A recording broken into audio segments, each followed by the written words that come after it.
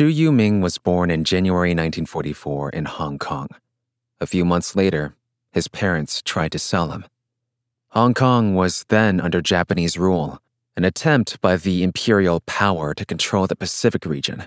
The invasion of Hong Kong, which started just hours after the attack on Pearl Harbor, left the city in near ruin. After 3 years of occupation, there were few ways to make money in Hong Kong. Rations of rice, flour, and oil were too scarce to feed another mouth. As a boy, Chu would have been highly regarded by Chinese couples who wanted a child, but for whatever reason were unable to conceive. His grandmother, Ma, objected, and she decided to raise him as her own. Chu's family had their roots, as many in Hong Kong do, in mainland China.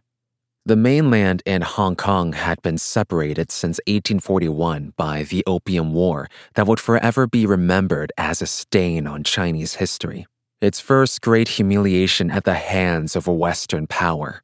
In the early 19th century, China was in a trade imbalance with Britain, exporting silk, porcelain, and tea, but restricting imports from the West. British merchants responded by smuggling opium into the country, weakening a significant part of the Chinese population and profiting handsomely in silver. The Chinese tried to get them to stop, but the opium merchants kept coming.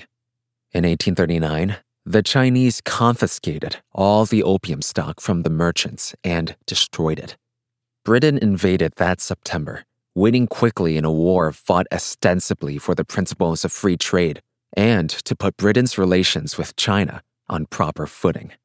The Qing dynasty was forced to sign the Treaty of Nanking, ceding the island of Hong Kong over to the British as a colony in perpetuity.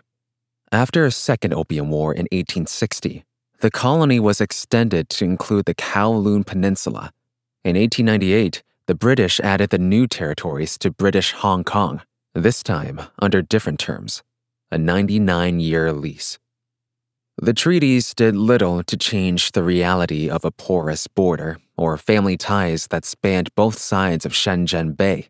Ma asked another one of her sons to travel from Juwu Village, a rural settlement in Guangdong Province in southern China, where everyone shared their surname, and bring the toddler Chu to her.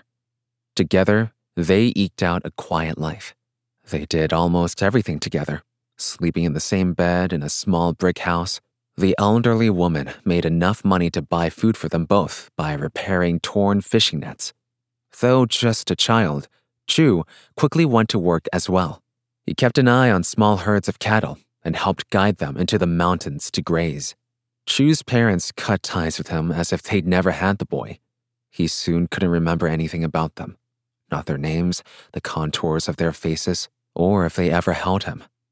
Japan was losing the war by the time Chu was born and surrendered in 1945 after the U.S. dropped 2 atomic bombs on the cities of Hiroshima and Nagasaki. Hong Kong stabilized under the British, who sailed back to reclaim their colony that August. China fell deeper into civil war between Chiang Kai-shek's nationalist forces and Mao Zedong's People's Liberation Army. On October 1st, 1949, the liberation came. Mao and the Chinese Communist Party founded the People's Republic of China. Chiang's nationalist government fled from the mainland to the island of Taiwan, establishing Taipei as the provisional capital of the Republic of China. Chu heard the March of the Volunteers.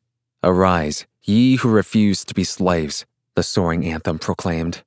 Village officials screened a film adaptation of The White-Haired Girl, an opera about a woman enslaved by a landlord and then saved by communist soldiers. Chu was amazed. He had no idea that images could move. When Chu was in 5th grade, a teacher in his village recruited him to the Chinese Communist Party's Young Pioneers. Chu was the perfect candidate. He and his grandmother had no land to build on, no rice fields to cultivate, and no money to spend.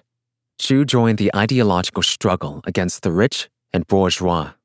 He took the Young Pioneers' pledge, promising to follow the guidance of the Chinese Communist Party, to study hard, work hard, and be ready to devote all my strength to the communist cause.